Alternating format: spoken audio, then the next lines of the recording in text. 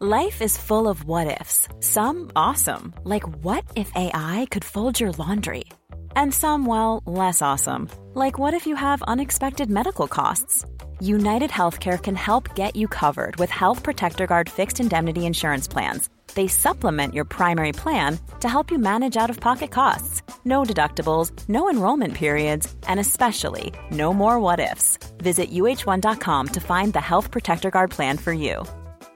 I'm Sandra, and I'm just the professional your small business was looking for. But you didn't hire me because you didn't use LinkedIn Jobs. LinkedIn has professionals you can't find anywhere else, including those who aren't actively looking for a new job, but might be open to the perfect role, like me. In a given month, over 70% of LinkedIn users don't visit other leading job sites. So if you're not looking on LinkedIn, you'll miss out on great candidates like Sandra. Start hiring professionals like a professional. Post your free job on linkedin.com/people today.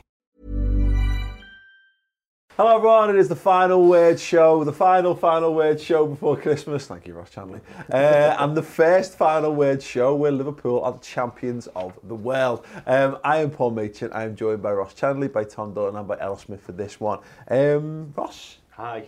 Hi. Good time. Yeah, you and Tom have been gallivanting around the world, seeing the sights in Qatar. Yeah. I can't even begin to imagine. Well, I can because I've seen us win the Champions League and the Super Cup in the last 6 months or so. But amazing.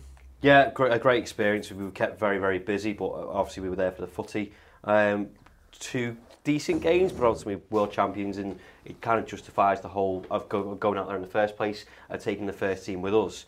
And obviously getting knocked out the Carabao Cup while we were over there I was fine with, but going back it up by winning it, and that's exactly what the players did. Yeah, absolutely. I mean, there's been a lot in the media, hasn't there, Tom, about what Liverpool should and shouldn't have done. And a lot of this is just, it's opinion clickbait, actually, from the mainstream media, which is mad. Yeah. This is what Liverpool should be doing.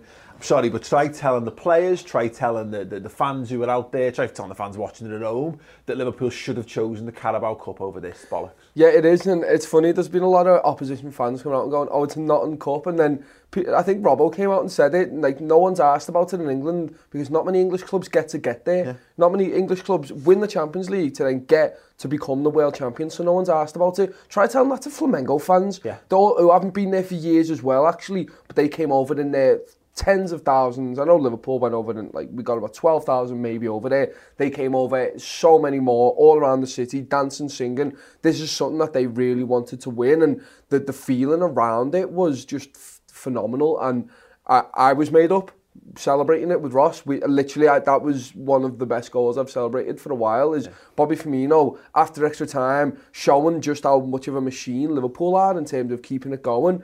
And scoring that goal, it was a fantastic feeling to know that you're world champions. This is the thing, I think there's a snobbery, Errol, that goes with this. And we were talking about this on the build-up, and how I think teams and managers legitimise tournaments. And I think, look, Real Madrid were wearing their Champions of the World badge until Wednesday. They played El Clasico with it on the shirt. Yeah. You know, there's videos of Manchester United players jumping up and down, celebrating when they won it. There's Lionel Messi scoring the winning goal and won, and you know what I mean? It matters. It's an officially recognised club. There's people trying to compare it to the Charity Shield. It's not. Charity Shield's barely a football game. Yeah. As much as people might want it to be. We've gone through, there's a video being shared of Alisson saving against Napoli last season, basically saying that's the save that led to Liverpool winning the continental treble. It's massive. Yeah, absolutely, and I think rightly so as well. The amount of time that it's taken to get us to this point. Why would you not want to enjoy it now that we're actually finally here? I think it's been a good experience. I understand that Klopp had to obviously put a weekend squad out for Aston Villa, and I think he's justified in doing that, really. Yeah. I remember a couple of years ago when, back end of 2008, 2009, and Arsenal would do that in the Carabao Cup, and Man U would do it. They'd play their kids, and you'd see how good the next generation would be. Yeah. And even though ultimately we went out, it was a quarter-final against Aston Villa that the kids went out in, and that's a big, big achievement for them. But at the same time, we've just taken our main first team all the way over to Qatar, 5,000-6,000 miles across away from Anfield, and we've put in a shift. and we've took home the prize at the end of it, which is what we all wanted. It's a lose-lose situation, isn't it? Because if you've done it the other way around, they go, well, you're disrespecting the world thing that you'd already been in there, so what's he supposed to do? If you went half and half, well, you're not going to win either of them, so what's the point? So you go out for one of them. A trophy that we've never won before. So this team that have won the Super Cup, the Champions League, gone, we're the first group of lads at Liverpool to win this trophy for Liverpool Football Club. Well, you can see, like, win the Carabao Cup next season. Yeah, exactly that. And that's one of those moments, isn't it, that you can, look, you might never win the Carabao, but odds are you will. Yeah. Because Liverpool have won it loads of times. Yeah. That is our cup. Liverpool have won that competition more times than anyone. And you're guaranteed to be in it every season. Yeah. There's no guarantee that you are going to... Well, I think it was your dad that said it the other day, Paul, you've got to finish in the top 4 before you even qualify for the Champions League. Then once you've qualified for the Champions League, you've got to go on to win it, obviously taking out some of the Europe's best along the way. Yeah. And then once you've won it, you've got a Super Cup. And then once you've won the Super Cup, you've got 2 extra games as well. So it's not easy to just turn around and say we're in this every year, because it's not a given. Yeah, no, absolutely. It's like I say, I think my dad actually said this as well, Ross. Look, it's a crap tournament. Like, it's crap. You know what I mean? It's not a big or prestigious tournament, but the final... That, you know, again, look at how Flamengo treated it, look at how their fans treated it, you know, look at the fact that they're still singing about beating us in 1981. Like, we don't, you know... That's based on perception, though, isn't it? If it's a crap tournament, because, like, Al Hilal, Al Sadd, Monterrey, all these teams that we don't watch in week out, just automatically assume that they're shit. And I think there was a bit of that about Flamengo as well, going, oh, actually, well, what's their league compared to ours? I was telling my family members, and they were going, and they were laughing at the name. Yeah. Oh, you can't have a team called Flamengo. And it's like, they are the biggest team in Brazil. They are like the best supported. They've won the most honours. Yeah. They've got like, they've claims, I'm getting this off the commentary, but they claims to have 40 million fans. Yeah. Like, it wouldn't surprise me if they did. Yeah. Their fans over there were fantastic. And they were non-stop from start to finish. Yeah. Even when they weren't even playing, they walked around the streets singing. Si's got a great video of them in the marketplace with a trombone. Or was it a trombone or a trumpet? The saxophone, sorry. There you go. They're carrying literal brass bands around with them everywhere they go. You know what I mean? They were all brilliant. Sounds a bit championship to me, mate. Yeah, no, to be honest with you, the competition was jag. They had this fella on at half-time who was like, way, trying to hype everyone up, because I think that was Qatar as well. They were very much trying to get people to... It's very Americanised, isn't it? So they're trying to sell it as that, and it was just a bit faux. It was a bit jag. Well, bear in mind though that, like, the Carabao Cup final, the League Cup, whatever the fuck it was called when we won it, the Kenny Dalglish. Capital One. They had they were playing rock music at half time. Yeah. They were doing the American style pizzazz to try and make that competition more relevant. So you can't sit there and tell me that the League Cup is a bigger, or it's certainly not bigger. It's got more. No.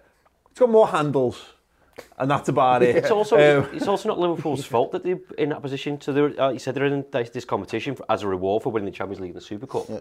They were in the Carabao Cup as a reward for getting through to the next round. We could play 2 games in 24 hours. They weren't allowed to play the main squad and then fly them all over. That's not Liverpool's fault, is it? So they've made a choice and it's been justified. Yeah, it is what it is. Anyway, I think Tom, we've clearly been rotating for 2 weeks, I think, with this game in mind. Yeah. You know, you can see with the sides we put out, and I think the side against Monterrey is weaker than it would have been, because look, let's be honest, if Van Dijk isn't ill, Henderson plays the 6, and all of a sudden that's a much stronger team.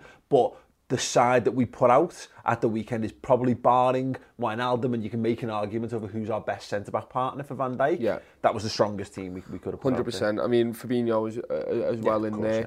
But that's what we were saying. As soon as we heard Van Dijk was fit on the morning of it, me and Ross did the news show, and we were like, right, there we go, it's full strength. And you knew it was full strength, and I was made up to see that, because obviously I know you spoke about it in the Monterrey final word, you must have, in terms of, look, we brought on the big guns and they changed the game. They did, and you could see the quality we've got there, and you see all that.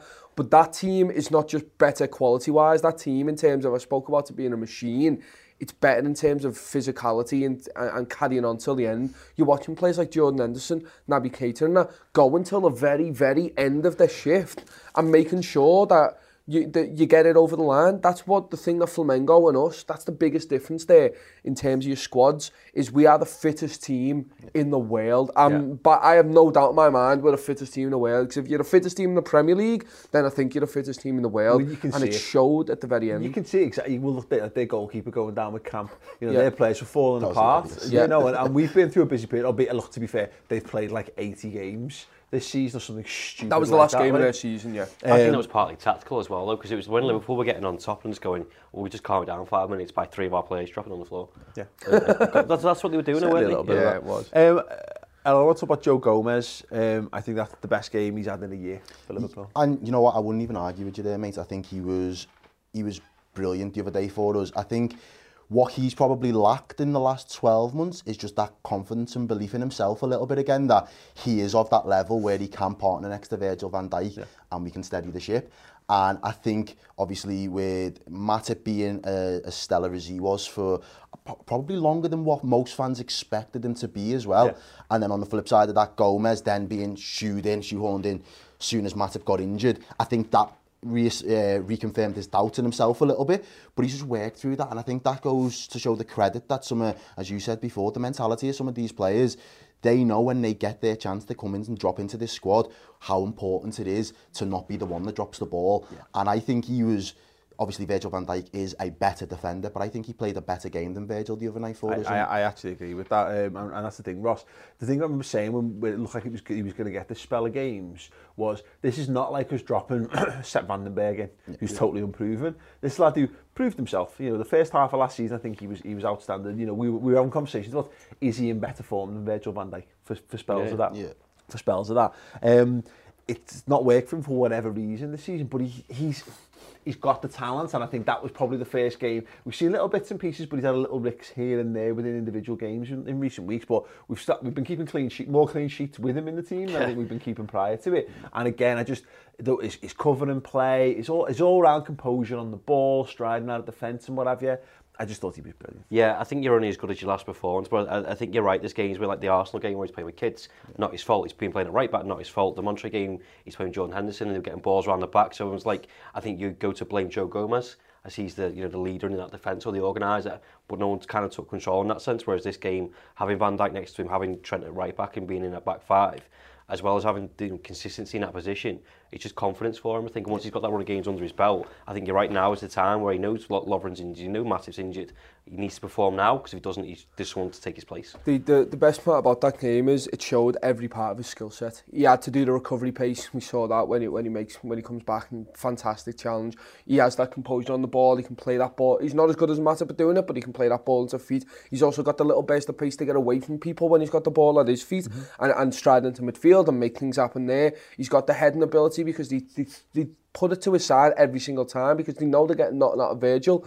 It showed every single thing that we know that he's good at. He's not a right back, he's a centre half who can do it all on his day, and his day is usually what happens whenever he takes to the field. I think he has struggled this season, but I think it's exactly what Ross has spoken about there, is he's getting put with kids or people who he's not used to being next to and being charged as this leader, so it all goes onto his shoulders. When you have someone like Virgil van Dijk who's telling you, right, okay, you've got a little lapse in concentration, get back there, you've got a world-class mentality next to you, and then that ups his game, as Virgil does, but he's got that raw talent anyway. I think I'd love to see him take that spot away from Matip and Lovren, purely because they're getting on a bit now. If you can then cement that position for next season and go, there you go, and then the older lads are your FA Cup fellas who were then tasked with being the leaders, which they're better at doing because they've done it for longer. Fantastic. Yeah, absolutely. I just fantastic to see a lad who's really struggled, and I got no sense of that from his performance. And you know what you see a lot of is teams target behind Trent, and he stops that being a thing. You know, like the good thing you've got when you've got Fabinho, Matip, and Van Dijk in, you're impenetrable aerially, so you can't go long against Liverpool because we eat that up all day. But what teams can do is go direct, and Monterrey caused us loads of problems doing this. But because of Gomez's positional sense and his recovery pace, you can obviously if Trent's pushing up and Trent's not back in for whatever reason, it leaves a big hole. But Gomez he eats up the ground. It's impossible to get past. Well, we was watching a few of the highlights as well just before we started, and I think it was that one where he makes that recovery run just after Trent loses the winger. And again, it's coming into the box, and Trent almost puts an hand on him as if to say, I'm going to pull you back. He reads the space well, knows I can't do that, because if you go down, and let's be honest, they was just going down with a bit of wind blowing over them. You go down, it's going to be a foul or a pen, whatever it is. And Joe Gomez just reads the situation, he carries on his run, and he puts the block in the end. And I think it was a game for him where he was able to just focus on the jobs that he needed to do right, getting his individual battles and his individual things in the areas that he needed to play and pick up. He got them all right the other day, and I think that'll be something that'll give him the confidence, hopefully, moving into the new year. Yeah, absolutely. And Bobby Firmino, what a mad game of footy, Ross. I celebrated 3 of his goals, and 2 of them weren't goals. yeah. Basically, he's 2 absolutely brilliant chances. Obviously, the one right at the opening of the game, he sticks over the bar. The one at the start of the second half, where he does everything right, apart from it's the post, and then ultimately gets the winner. Which we'll kind of let's go through it. It was a weird game for Bobby Firmino. Yeah. He showed just how amazingly dangerous he can be, but I'm glad he ultimately gets the goal, because he wins us the cup. But yeah, it would have been one of those games where we might have been talking about the wastefulness or the lack of, whatever, cutting edge in front of goal. That's very much what it felt like as the game went on. I think it was the one after he hit the post, just going, this is just going to be one of them days where we aren't scoring. But I think you can always bank on this Liverpool side. They continue to create chances. I always compare it to like we had Ricky Lambert, Barini and whoever else it was, of just creating nothing. Yeah. Whereas this side had the mentality where don't give up and go. Actually, I think Gomez did a piece about it. It was like, we don't give up, or just don't drop. Yeah. We'll just carry on going. We'll go. And that's when the fitness comes into it. We'll go again. We'll wait till you're tired out mentally and physically. Liverpool don't do that. And I just think, like I said, the one where it's the post, I turned around and celebrated. Turned back round and the ball wasn't near the corner. I was like, how the fuck has that happened? How have you missed that? Yeah. The first one's just kind of find his lines, trying to love the goalkeeper, the audacity of doing stuff. And again, even for his goal, I thought he fucked it up. I was like, just hit it. And he's like, no, 3 sits the goalkeeper down. It's a quality finish. But again, he's someone who hasn't been in his most prolific form of late. So I think, that's why you're thinking, that's it, it's just not going to happen. But it's just won us. Basically, he's won us the competition. And do you know what I loved about Firmino the other day? Almost as much as his goal, it was, I think they had 2 corners. And in those 2 corners, it was Bobby that was clearing our lines for us. Yeah. And it was like, at first I was watching thinking, who was the defender there? Yeah. And then the replay showed it was Bobby, and I was thinking, that's brilliant. Because if he wasn't reading the game, and what striker reads the game as a defensive point of view and thinks, I need to drop back in because there's a second ball coming in 10 seconds and I know it is. Yeah. And he was on it, and I just thought, that's just brilliant. Absolutely. Well, it's funny because you spoke about Flamengo being one of the most successful sides in Brazil. He'll have known that. He'll have gone into this game going, these aren't any joke, lads. He will have told them, and so will have Alisson and all the other Brazilian lads in the team. Obviously they had a bit of flair doing Megs and players here and there. That bit of flair for the second chance when he hits the post, he lets it run past him, he flicks it over the centre half's head, and then just for a bit of luck, misses, but he hits the post, and you're thinking, that is Bobby Firmino in a nutshell. And all them Brazilian fans will have known that. They watch him play for the national team, and that will have spurred him on a little bit more as well. It's telling that he had the chances for Liverpool. I love the fact that he just carried on going. And well, it's that thing look, as we said, look how he scores the winner. Yeah. The chances he's missed, it's the hardest of the chances almost by the end of it, because obviously the way he takes it, I don't know whether it is, if he just takes it first time, it might be slightly less so, but the point is that's an extra time. If that's a lad who's lucky or he's not very good or whatever, he's not in the right position, and he fucks that up. Yeah. But to have the coolness, the calmness, the composure, to just be in that situation, and he just commands that situation, because again, take the shot, no, drops the shoulder, take the shot, no, drops the shoulder again, take the shot, oh yes, sound, run away, celebrating, you've just won the club. It's not a goal of someone who's short of confidence, even though he hasn't been great over the past few games, but he knows that he's been able to rely on Mo Salah for a few games, Sadio Mane for a few games, Naby Keita for a few games, and now he's gone, it's my time to shine, boys. Yous have done that for me, I'll do it for yous now. And I love the fact that, again, there's a lot of strikers. I mean, Troy Deeney hadn't scored a goal for 9 months, and then he put a penalty away against United. Yeah. 9 months. Yeah. And that, I can't fathom a world where Bobby Firmino hasn't scored for 9 months. So we're talking about, we have different levels than all these other teams nowadays in terms of creating chances, scoring goals. Bobby Firmino's not scored a goal for a month, maybe. Yeah. Well, I think like that, and we're upset with it. He's scored more goals in Qatar than he has on Merseyside this season, which is... that is mad, to be fair. It's fine by me. Yeah, absolutely. Very fine. Yeah, I mean, until this point. It's fine up until now. Then now change it, Bobby. Speaking of the Brazilians, Ross, I thought Alisson was once again, I think it was more pronounced against Monterrey. I think he had overall probably more saves to make. But there's a couple of just outstanding stops in this game. Yeah, I think he makes them look easy as well. When you see him back on the replay, I think you're at a sound, but the more he's pushing it away, he's got to get down low and quick when it's a snatch shot. it just proves why we spent all that money on him for both those games in a recent form where you can penetrate our defence, but then there's still another wall you've got to try and get past, and it's Alisson. It's glorious to have him in our team. Yeah. There was one where he comes out, and he's been doing this a little bit, where he's a sweeper keeper, been coming out. There was one, and I was a bit worried. He came out, and I was like, don't you dare, if you pass that to Robbo, winning shit, don't pass. And he just went, I know, and put it out of play. Yeah. And you're thinking, another goalkeeper could have played it there, and then they would have closed down Robbo, and it goes. Playing goalkeeper, someone who knows his role is to play the ball, looks for a pass that isn't exactly there. And he just went, no, lads, calm down, it's going out of play because someone fucked up. I'm calming it down, everyone get in position, and we'll go again. And that's again an elite mentality. It runs through this club. You're all right to put the ball out to touch sometimes. That's fine. And he knows to when to pick his moments. And again, distribution's fantastic as normal. Ross spoke about that save. It's just nice having someone like that, a calm presence in goal, and going, we don't need to worry. If it gets through the lines and it's 1-on-1, I back him more than 50%. It's mad just how good he is. He's something else. We've talked about it. It seems like another lifetime since Karius. In those situations, someone goes through on our goal now, and I just presume it's not going in. Yeah. Which is absolutely insane. It's fantastic to see. And I think most strikers or whoever it is that is running through, they probably think, fuck, I've got to beat Alisson. And that's the first thing. And normally it's those, we said it before plenty of times, it's the small details in big games now when you're playing Liverpool, but that is a detail that people just can't overlook. You finally got past Van Dijk, you feel like you deserve a goal. We've just got past Van Dijk, we've got past the Gomez or the Matip, now let me just score. And then you look up and it's not Karius anymore, it's not Mignolet, it is Alisson, and he is worth his bread and butter. He's an amazing goalkeeper, and I think he's just got, as you said there, mate, he's got a calming presence that he can just kind of give that energy out, and it feeds through the whole team, and the team believe, we've got the best shot stopper on the planet. There's a bit of confidence and arrogance about him to think of all the stuff that he's won, like the individual awards, on top of everything else, in a year of going, I'm the best fucking goalkeeper on the planet. Went too right.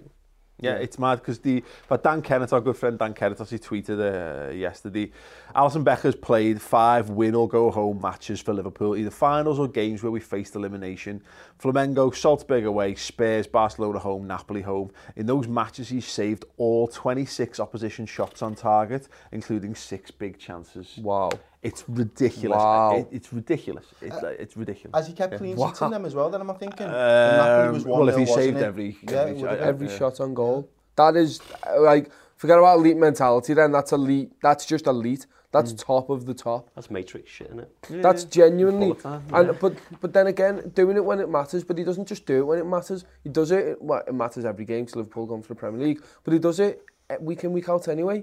And that's just his shot stopping. You don't think about the closing down space and all that, and the distributions, another massive part of it. You're looking at it and you know for a fact, I think there was one, it happens every single game, but Robbo's that outlet ball every time, and Robbo just finds a little pocket of space. You think you've got to either bend it round with a throw or get it round that way with a kick, and he can do it on point every single time. He hardly ever loses. I think there was one when he hit it to touch. There was one moment when he got closed down and the guy got a touch on it, blah, blah, blah. But, again, the positions in which that's happening, they're far less dangerous than what, look at the one for Adrian. We know the two actually that happened for Adrian when it's right in front of your goal, you're on the 6-yard line. If you're going to do that, be away from your goal, and ultimately it's a touch, not a complete. But even things like that, sorry mate, I'm fine with doing that, passing out from the back. It was like a season and a half ago, I was like, okay, just get it out, get rid of it. Whereas now it's like, it's fine, I'll trust him to pick the pass. Someone's 5 yards away from him, barring that one,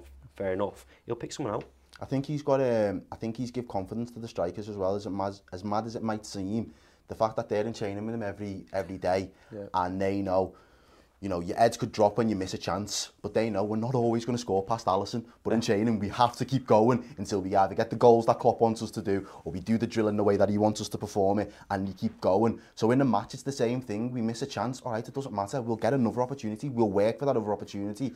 And I think in terms of a mental thing now for us, it's that we've got the best keeper in the world. If we can beat Alisson and Shane, we can beat whoever's in there. Sticks me. Yeah, it's a good point. Yeah. And you've seen videos of Jordan Pickford on the lash of the darts.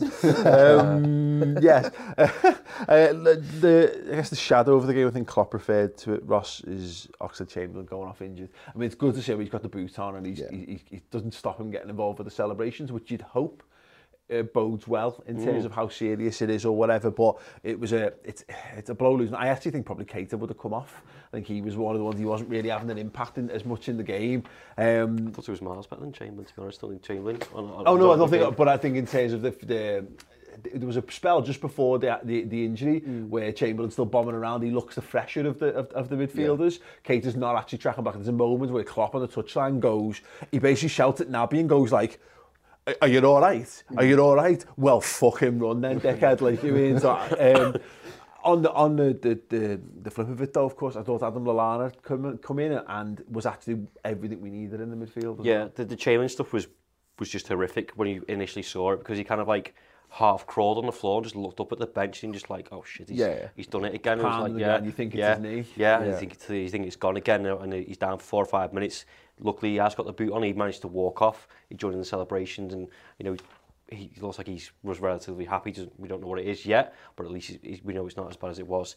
Adam Lallana, I'm fine with when he comes on. That's the second time where I've gone, that's 13-14 Lallana right there, terms of energy. He's a squad player. He knows that now. If he wants to come on and do a job, I don't have big expectations of him, because I don't need to have. Yeah. Because he just needs to come in and fill in, and he does that fine. I don't expect him starting week out. He doesn't need to. Well, he's just come off the back of a game where he played DM and he looked knackered by the end of that game. Yeah. And he's just come in. This is the point. He's going at the end of the season, and hopefully people will be able to appreciate him for what he is.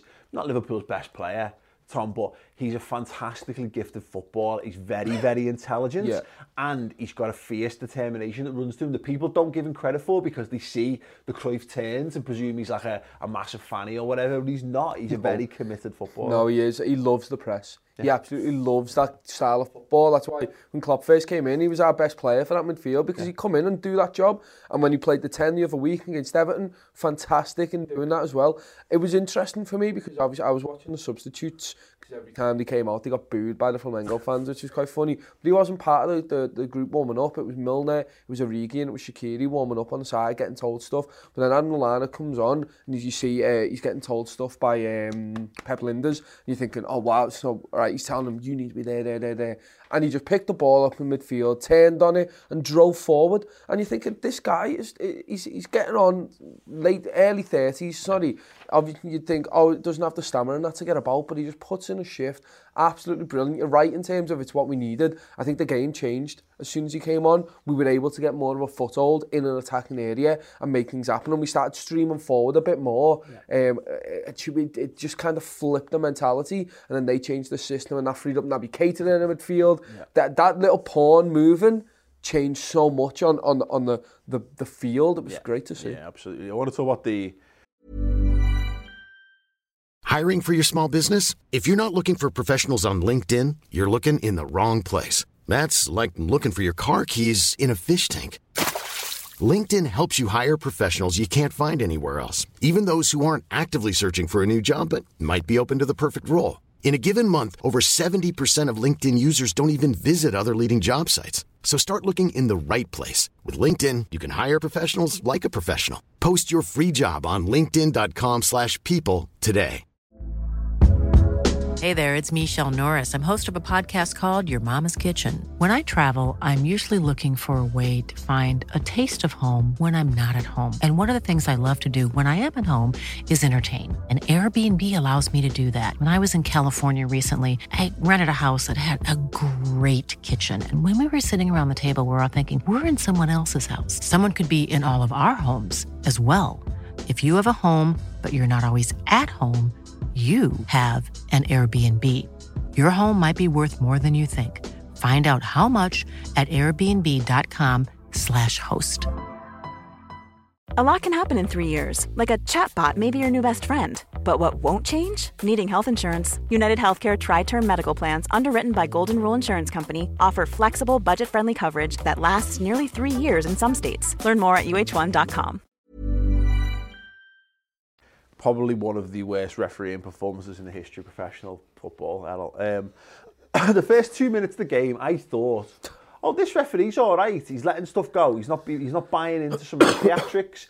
He's explaining all his decisions to the players on the pitch. And there's a couple of times he's going, you fouled there, you fouled there. If you foul again, I'll book you. And I quite liked the way that he was conducting himself. But it became very clear very soon that he was a normal person, an untrained person, performing a role that he's seen done before by other people. Kind of like Phil Neville playing for Everton. Or Martin Atkinson. Well, yeah. But like, when you got like he's clearly watched, or a bit like Catch Me If You Can with Leonardo DiCaprio, when he watches like hospital videos and picks up all the lingo and stuff. Yeah. He was absolutely fucking abysmal. I think he was shit, and I think he was just a little bit spineless. I think those Flamengo players just got into his head for whatever reason. I don't know why, but they seem to... I think it was part of their tactics, and, I don't blame them for having those type of tactics. You've got to do what you've got to do, I suppose. Yeah. But he was buying into their play acting. He was buying into them rolling around in the theatrics, as you said. And I just thought at some point, it was the Rafinha one for me. And I loved what Robbo did with Mane. It was that little episode at just before half-time. And Mane literally, he gets the ball and then the player goes down and then the ref blows and Mane gets booked. And I'm thinking, you've booked him for that. Well, the guy, he jumps on Mane's back. Yeah, and pulls him first. And Mane spins and then throws him off. Him, yeah. And the referee books Mane. And Robbo just comes up and goes, don't worry, I'll get him. And then he actually does it in the second half. Yeah. Oh, that was great. But it was little things like that, and I was just thinking, that was a little bit bizarre. And then that's obviously before half-time, and then obviously the VAR stuff towards the back end of the match. And I just thought, FIFA threw him into the Lions' den. My issue with this, Ross, is, I'm going to word this carefully, but a Qatari person can be the best referee in the world, but if you are reffing in Qatar and that's your basis of experience, you cannot be the best referee in the world. And that's the kind of, it's not about where he's from, it's about the standard at which he's refereeing on a weekly basis, which hampers him there. Because if you want that to be a big prestigious tournament, if you want that to be the World Cup for clubs, then you can't just grab some fella at the local association and chuck them onto that stage. No, you need the qualifications and experience, don't you, behind you, of managing two teams of the calibre that you mentioned there. There was loads. Now, bear in mind, I think it's Graham Poll booked the same player 3 times in a World Cup game once. Yeah, exactly. So we have to be careful, you know what I mean? But equally, why not have the refs who managed the Champions League final or Super Cup or each individual one, and kind of pull them all together and go, actually, it's one of you because you have the experience. Yeah. But it was just the fact that you're right, he kept buying everything, and there was fouls that he was given for them, Liverpool doing the same thing, or even with Liverpool, I think Naby Keita got a foul given against him for winning the ball. Yeah. And it was like, what is going on? And the VAR stuff. A few of them. Like, I still don't know. You might not have seen it, because unless it comes on the big screen or whatever, but the amount of, it became like bemused expressions from Liverpool players, which slowly turned to frustration, which turned to anger over the course of the game. The referee blows for full time, and Jordan Henderson basically screams, rips him a new one. Like, no, he was doing that the whole game. But like, the game's over, Ross. Yeah. Like the game's over. Like, my driving instructor was a knobhead, and I vowed that if I passed my test, I was going to tear a strip off him. But I was so happy that I passed my driving test, I gave him a hug instead and let it go. Jordan Henderson's first response to winning the Club World Cup is to turn around and go like, out of your face, you dickheads, you shit dickheads. Horrendous. They got booed as well. Yeah, so they got the medals, didn't they? And they got the fucking flag signed. The linesman got his flag signed. Really? Well, you know how all the teams got the medals, and then the refs went up and got the medals. The whole crowd, not just Liverpool fans, the whole crowd booed him. And his team just went, no, that was abysmal. And to be fair, the VAR stuff he got right. By the letter of the law, he got it right. He got the decision wrong to start with because he thought it was inside the box and not outside the box. But by the letter of the law, that if it's a penalty, if he's given a penalty and then VAR rules it not a penalty, and it's uncontested by the attacking team, it's a drop ball for the defending team. That's a rule. It's a fucking stupid rule. It's a stupid rule. The problem is that it's a foul. outside the box. Outside the box. And he got it wrong. So we get, yeah, exactly. So he goes through, decides it's a penalty. They show him it for whatever reason. The way they showed him it was mad because they showed him the wrong angles, as they always fucking do. Oh, he was good there for a good 3 minutes there, wasn't he? Yeah, and decides that it's nothing. It's a foul outside the box and it's a red card. But he can't give that after the fact. He can't give that after the fact by the rules. It's mad. I'll get it up while you have a conversation. Okay. But even like inside the stadium, like the big screen said, no penalty for outside the box. Yeah. So it was kind of, okay, that'll do. And the next minute he's cleared in front of the goalkeeper. And there was no announcements or nothing inside the stadium. So we just didn't have a fucking clue what was going on. Well, we even like in the graphics, they rescinded Rafinha's yellow card for it as well. What? Yeah. Really? Yeah. Oh, down as a no foul. Yeah. And so like the graphic come up with a cross through the yellow card. So as we had this conversation upstairs before, if that situation happens again, can you just take a chance as a defender that you foul someone outside the box and the ref gets it wrong again? And so you don't get booked. Well, you don't get a free kick and then you don't get a penalty either. It's like, all right, I've just stopped you from scoring a goal and you don't get because he was through. Yeah, and you don't get anything. Yeah, horseshit. Because that's the thing. What if Mane falls and Mane has broken his ankle there or whatever? And we're saying that because of the letter of the law, you can get away with breaking someone's ankle because to be fair, it falls into the same category as all the offside stuff. You know, when you're playing on. You go, oh, we'll just play on and let the play develop before you flag offside. And the amount of pulls a hamstring. Also, if you're saying he's followed the letter of the law, given his previous performance throughout the whole game, consistency, he doesn't know the fucking rules. Anyway, Maybe it's the one instance where someone's got the rule book up and getting VAR. Read this. It reminds me, remember we had a Sunday League team when I was living in Sheffield, and you have to send someone from your team to go and learn how to be a referee as well at that level. So we sent someone to this guy, and the first game of the season, the first day of referee school, you learn whether a match is fit to be played or not. And it was dead windy, and he basically called the game off for the first game because it was the only thing he knew about refereeing. So it was quite windy, so it was just one piece of knowledge, you know, and he used it to cancel. Yeah, no. But it was like that. Someone's going, oh, remember this? Getting the notebook out. Oh no, it's nothing. Horseshit, absolute fucking horseshit. We'll just have to believe you, Tom. And if Tom's wrong, let us know in the comments. I'll get the rules and we'll put it up on the screen. I've got Rafinha's a bellend, but we've kind of covered that. He's a massive. What was with the headgear as well? He hurt himself in the Copa Libertadores final apparently, and that's why he was wearing it. It's not a fashion statement. It's definitely not. There's a great video at the end of Mane looking at him, giving him daggers. The very end of the game, giving Rafinha daggers, then Robbo having a pop at him, then Henderson laughing, trying to shake his hand. Just the three different things, and they're all brilliant. The Mane's like, I hate you. Robbo's like, I hate you, and I'm going to tell you. Yeah. And Henderson's like, I hate you, but we won. You know what I mean? Well, look, he brought him up. We saved the best till last. Jordan Henderson. Take a bow, Jordan Henderson. What a man. Let's just because. Captain of the best team in the world. Lifted the European Cup, lifted the Super Cup, lifted the Club World Cup. Not only does he lift it, he gives it a good. Mate. And I hypothesised on my video after the game that the only reason we let that game be as dramatic as possible so we can keep doing the Henderson Trophy lift. Because if you just win that 5-0, it's embarrassing. It's a bit cringeworthy to do that when you've just pissed it, but to go through a really tough fought semi-final, last gasp win, and then win in extra time, you go mad. Same with the Super Cup.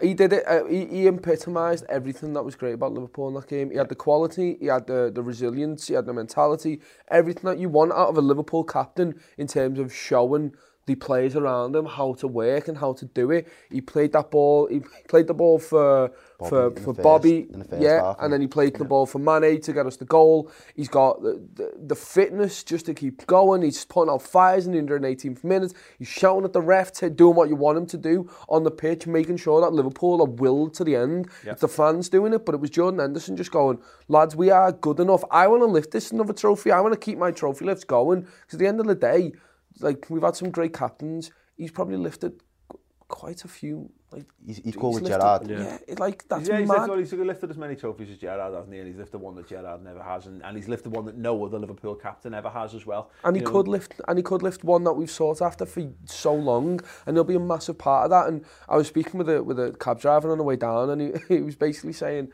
I've never understood the Henderson hate. I sort of have done. I've understood the Henderson hate, but since he's moved further forward... hate, that is the problem with it. Hate, not hate as in like haters on critics, Twitter. man, yeah. Critics, yeah. But like, he moved further forward and he was able to express himself a bit more. He wasn't confined to this role, and I think that's freed him up, just not in terms of his game, but in terms of his mentality, knowing that people appreciate him on the field, and he's been able to kick on from that. It's been great. I've got a question for you then on what you're saying about Hendo there. How many seasons as a midfielder, and this will go out to the YouTube guys as well watching, would you consider yourself, you have to do how many seasons before you're classed as a world-class midfielder? Because in my argument now, I'm thinking he's at least got 3 under his belt. It's the 13-14 season where arguably he's one of our best midfielders, and in the last 2 years he's consistently been of the level that he was performing at the other night. And I think if it was another midfielder, as you said plenty of times, if he's Spanish, if he's French, people will wax lyrical about Jordan Henderson. It's the fact that he's, you know, a lad from Sunderland, and it's because he's got no flair about him either. He does that dogged work that you talked about. It's not attractive to like a FIFA thing, or, you know, people who play, or kids who play FIFA even. It's just like, oh, he just runs about and does stuff. Whereas he fits our system, he fits what Klopp does, which makes him world class. I think he's world class in our system. Yeah. And under Jurgen Klopp, the jury's still out with him. But I just don't know what he can't do. But, he's got the should have scored, by the way. Oh yeah. Oh well, that's the point. If that goes in the top bin, that's the moment. That's what he's lacking. The only thing Jordan Henderson lacks is a few more match of the day moments. You know, the goal against Chelsea a few seasons ago is an absolute pearler, you know, up and down, top corner. If he just scored like one of them a season, I think people would have a little bit more on it. But, you know, I watch him every week, and I've seen some of the best players ever to play the game play, you know, for Liverpool and against Liverpool. And, you know, we've been lucky, we've had some great sides in my lifetime and beyond. And I don't see what he doesn't have, you know. I keep putting this down. If he was French, or he was Czech, or he was pick any other nationality, pretty much, there would be no doubts over him. But it's the fact that he's from Sunderland and his middle name's Brian, I think, is just like, it's just one of them, you know. And we've had to watch his development. I think maybe that's the problem as well. I was saying then about, you know, he's world class in Klopp's system. He's played in multiple systems though, and every manager that's had him to play in their team, I've rated him. So he was good in Brendan's system. There's no current Premier League player who's got more appearances in the Premier League, I think, than Jordan Henderson. That came out last week, I believe. Like, this is a guy, and this is what you put. The point is, how do you rank someone? We've seen plenty of supposedly brilliant, all these flair players, all these different kind of lads who everyone probably brighter but shorter. Santi Cazorla, he was great for two seasons tops, and then tailed off, got injured. We just love that, don't we? We never seem to rate longevity. We never seem to rate the lads with us to stick around. Is a different challenge. Like, until you're James Milner, until you're at the other end. Well, good saying John Lennon was better than Paul McCartney, but we'll never know because we never had to live with John Lennon fucking producing his 15th fucking studio album when he's fat and bloated and he's got nothing else to sing about. You know what I mean? You know, that's what he's got. And you see these players who come in for 2 seasons and amazing. Everyone goes, oh, it was the absolute best ever. Jordan Henderson's just been here this whole time. He's played 10 years in the Premier League. It's weird. I wouldn't call him world class, even though I think he is.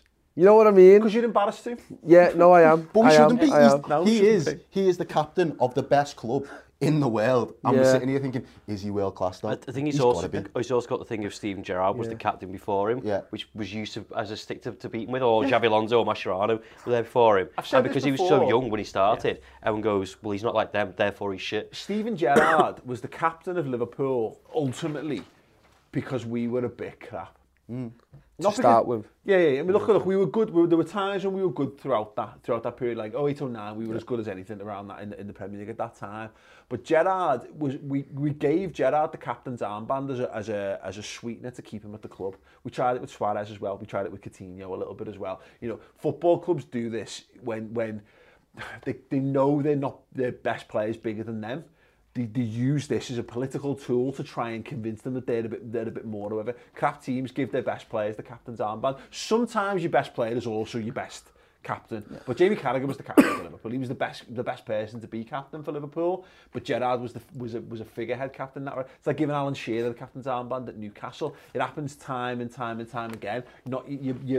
Liverpool are in a situation now where we can give the best captain the captain's armband. Yeah, I was going to say, Gerrard's definitely better than Henderson. I know that's you didn't say that Henderson's better than Gerrard. Gerrard was by far and away a better player than Jordan Henderson. But I think you're right. But then that's the best part about this team is Jordan Henderson is the best captain for the team. But then Virgil van Dijk's the best captain for the team. You've got captains in each area, each section of the pitch. You've got a captain in Alisson, you've got a captain in Van Dijk, you've got a captain in Robbo, you've got a captain in Henderson, you've got a captain in Milner, captain in Lallana.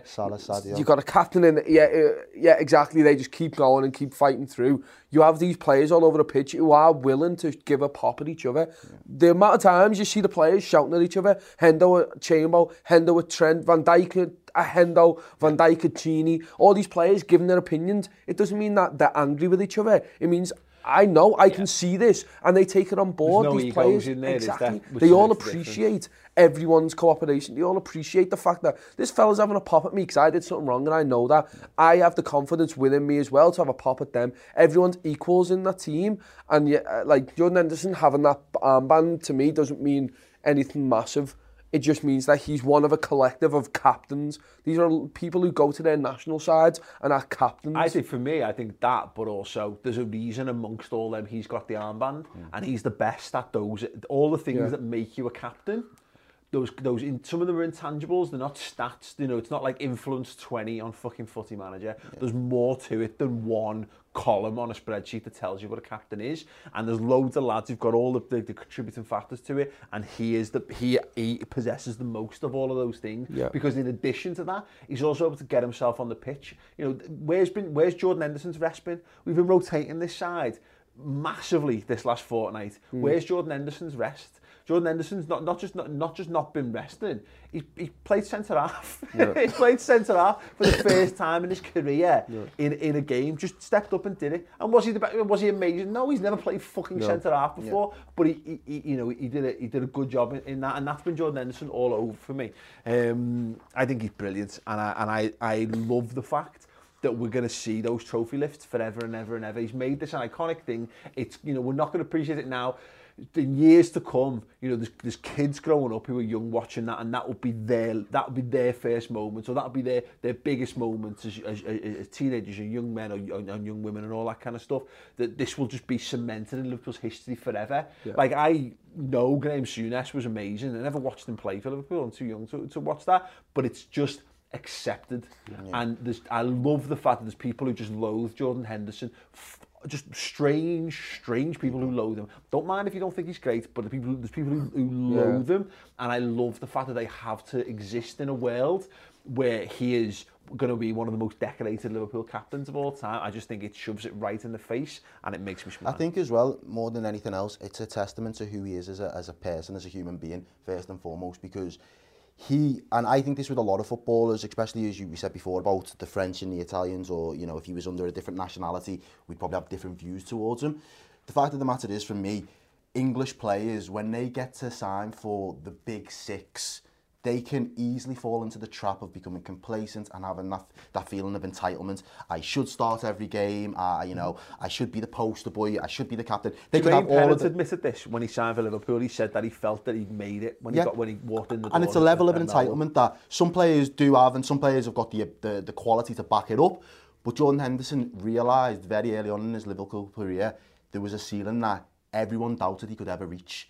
And the only way that he would get there is if he kept knocking on the door, punching through the door, knocking on the next door, punching through the next door. Yeah. And he's gone up through the gears over the last 3 or 4 years to the point now where he is like, you can't knock the work rate that he's put in, because it's a mentality thing. He's told himself, I have got no God-given right to be in the starting 11. The only way I guarantee my space is if I lead by example, train hard, and put in the hard yards when I get the chance on the pitch, and he's doing all of that. And look at all the big goals we've scored in recent weeks. Jordan Henderson's fingerprints are all over it in different ways. You know, it's about 13, 14, all the best stuff we did that season. Jordan Henderson is the guy before. He's either the assist pass, or he's the pass before that, and he's back to being that again.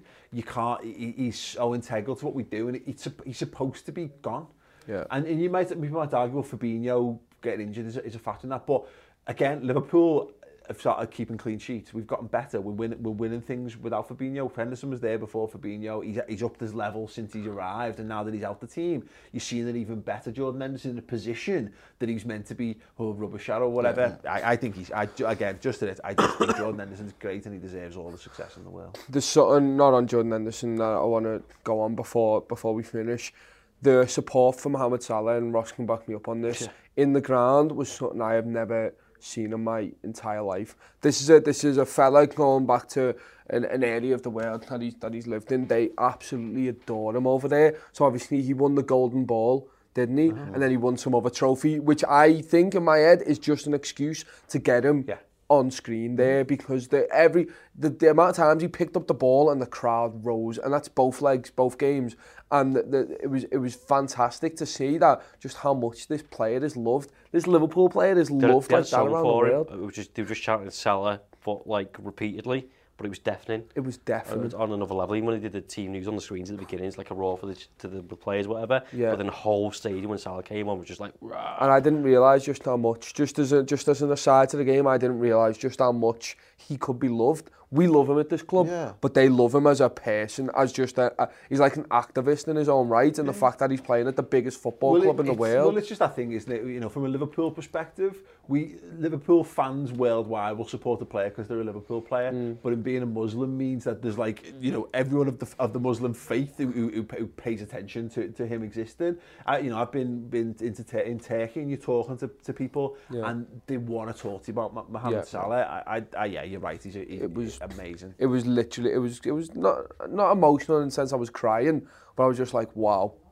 I just wanted to bring it up. Yeah, no, absolutely fantastic. Well, gents. Oh, actually, one last point on the Jordan Henderson stuff. That midfield three we played with, Fabinho, our incredible number 6, who's the best number 6 in the world, was fucking dead when he walked off the pitch when he played in a midfield three with Oxlade-Chamberlain and Naby Keita. He played against Genk and he walked off the pitch like he had been abused for that time because he'd had to do all the days of that. And Jordan Henderson was still shouting at people at the end of extra time. So, yeah. Amazing. Right, yes, thank you for watching, for listening, and for subscribing to the YouTube channel. We made it to 400,000 subscribers. Yeah, saw that. Well done, everyone. Thank you very much to those of you who are watching and have subscribed as well. If you want more, the redmentv.com makes everything that we do tick. Head over there and subscribe. We've got extra videos for you going out over the Christmas period and, of course, into the new year with Liverpool ploughing their way towards hopefully a 19th league title.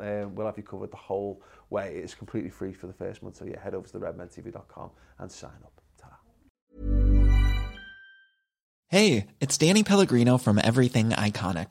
Ready to upgrade your style game without blowing your budget? Check out Quince. They've got all the good stuff, shirts and polos, activewear, and fine leather goods, all at 50 to 80% less than other high-end brands. And the best part? They're all about safe, ethical, and responsible manufacturing. Get that luxury vibe without the luxury price tag. Hit up quince.com/upgrade for free shipping and 365-day returns on your next order. That's quince.com/upgrade. Hi, I'm Daniel, founder of Pretty Litter. Did you know cats tend to hide symptoms of sickness and pain? I learned this the hard way after losing my cat, Gingy. So I created Pretty Litter, a health monitoring litter that helps detect early signs of illness by changing colors, saving you money and potentially your cat's life. Pretty Litter is veterinarian developed, and it's the easiest way to keep tabs on your fur baby's health right at home. Go to prettylitter.com and use code ACAST for 20% off your first order and a free cat toy. Terms and conditions apply. See site for details.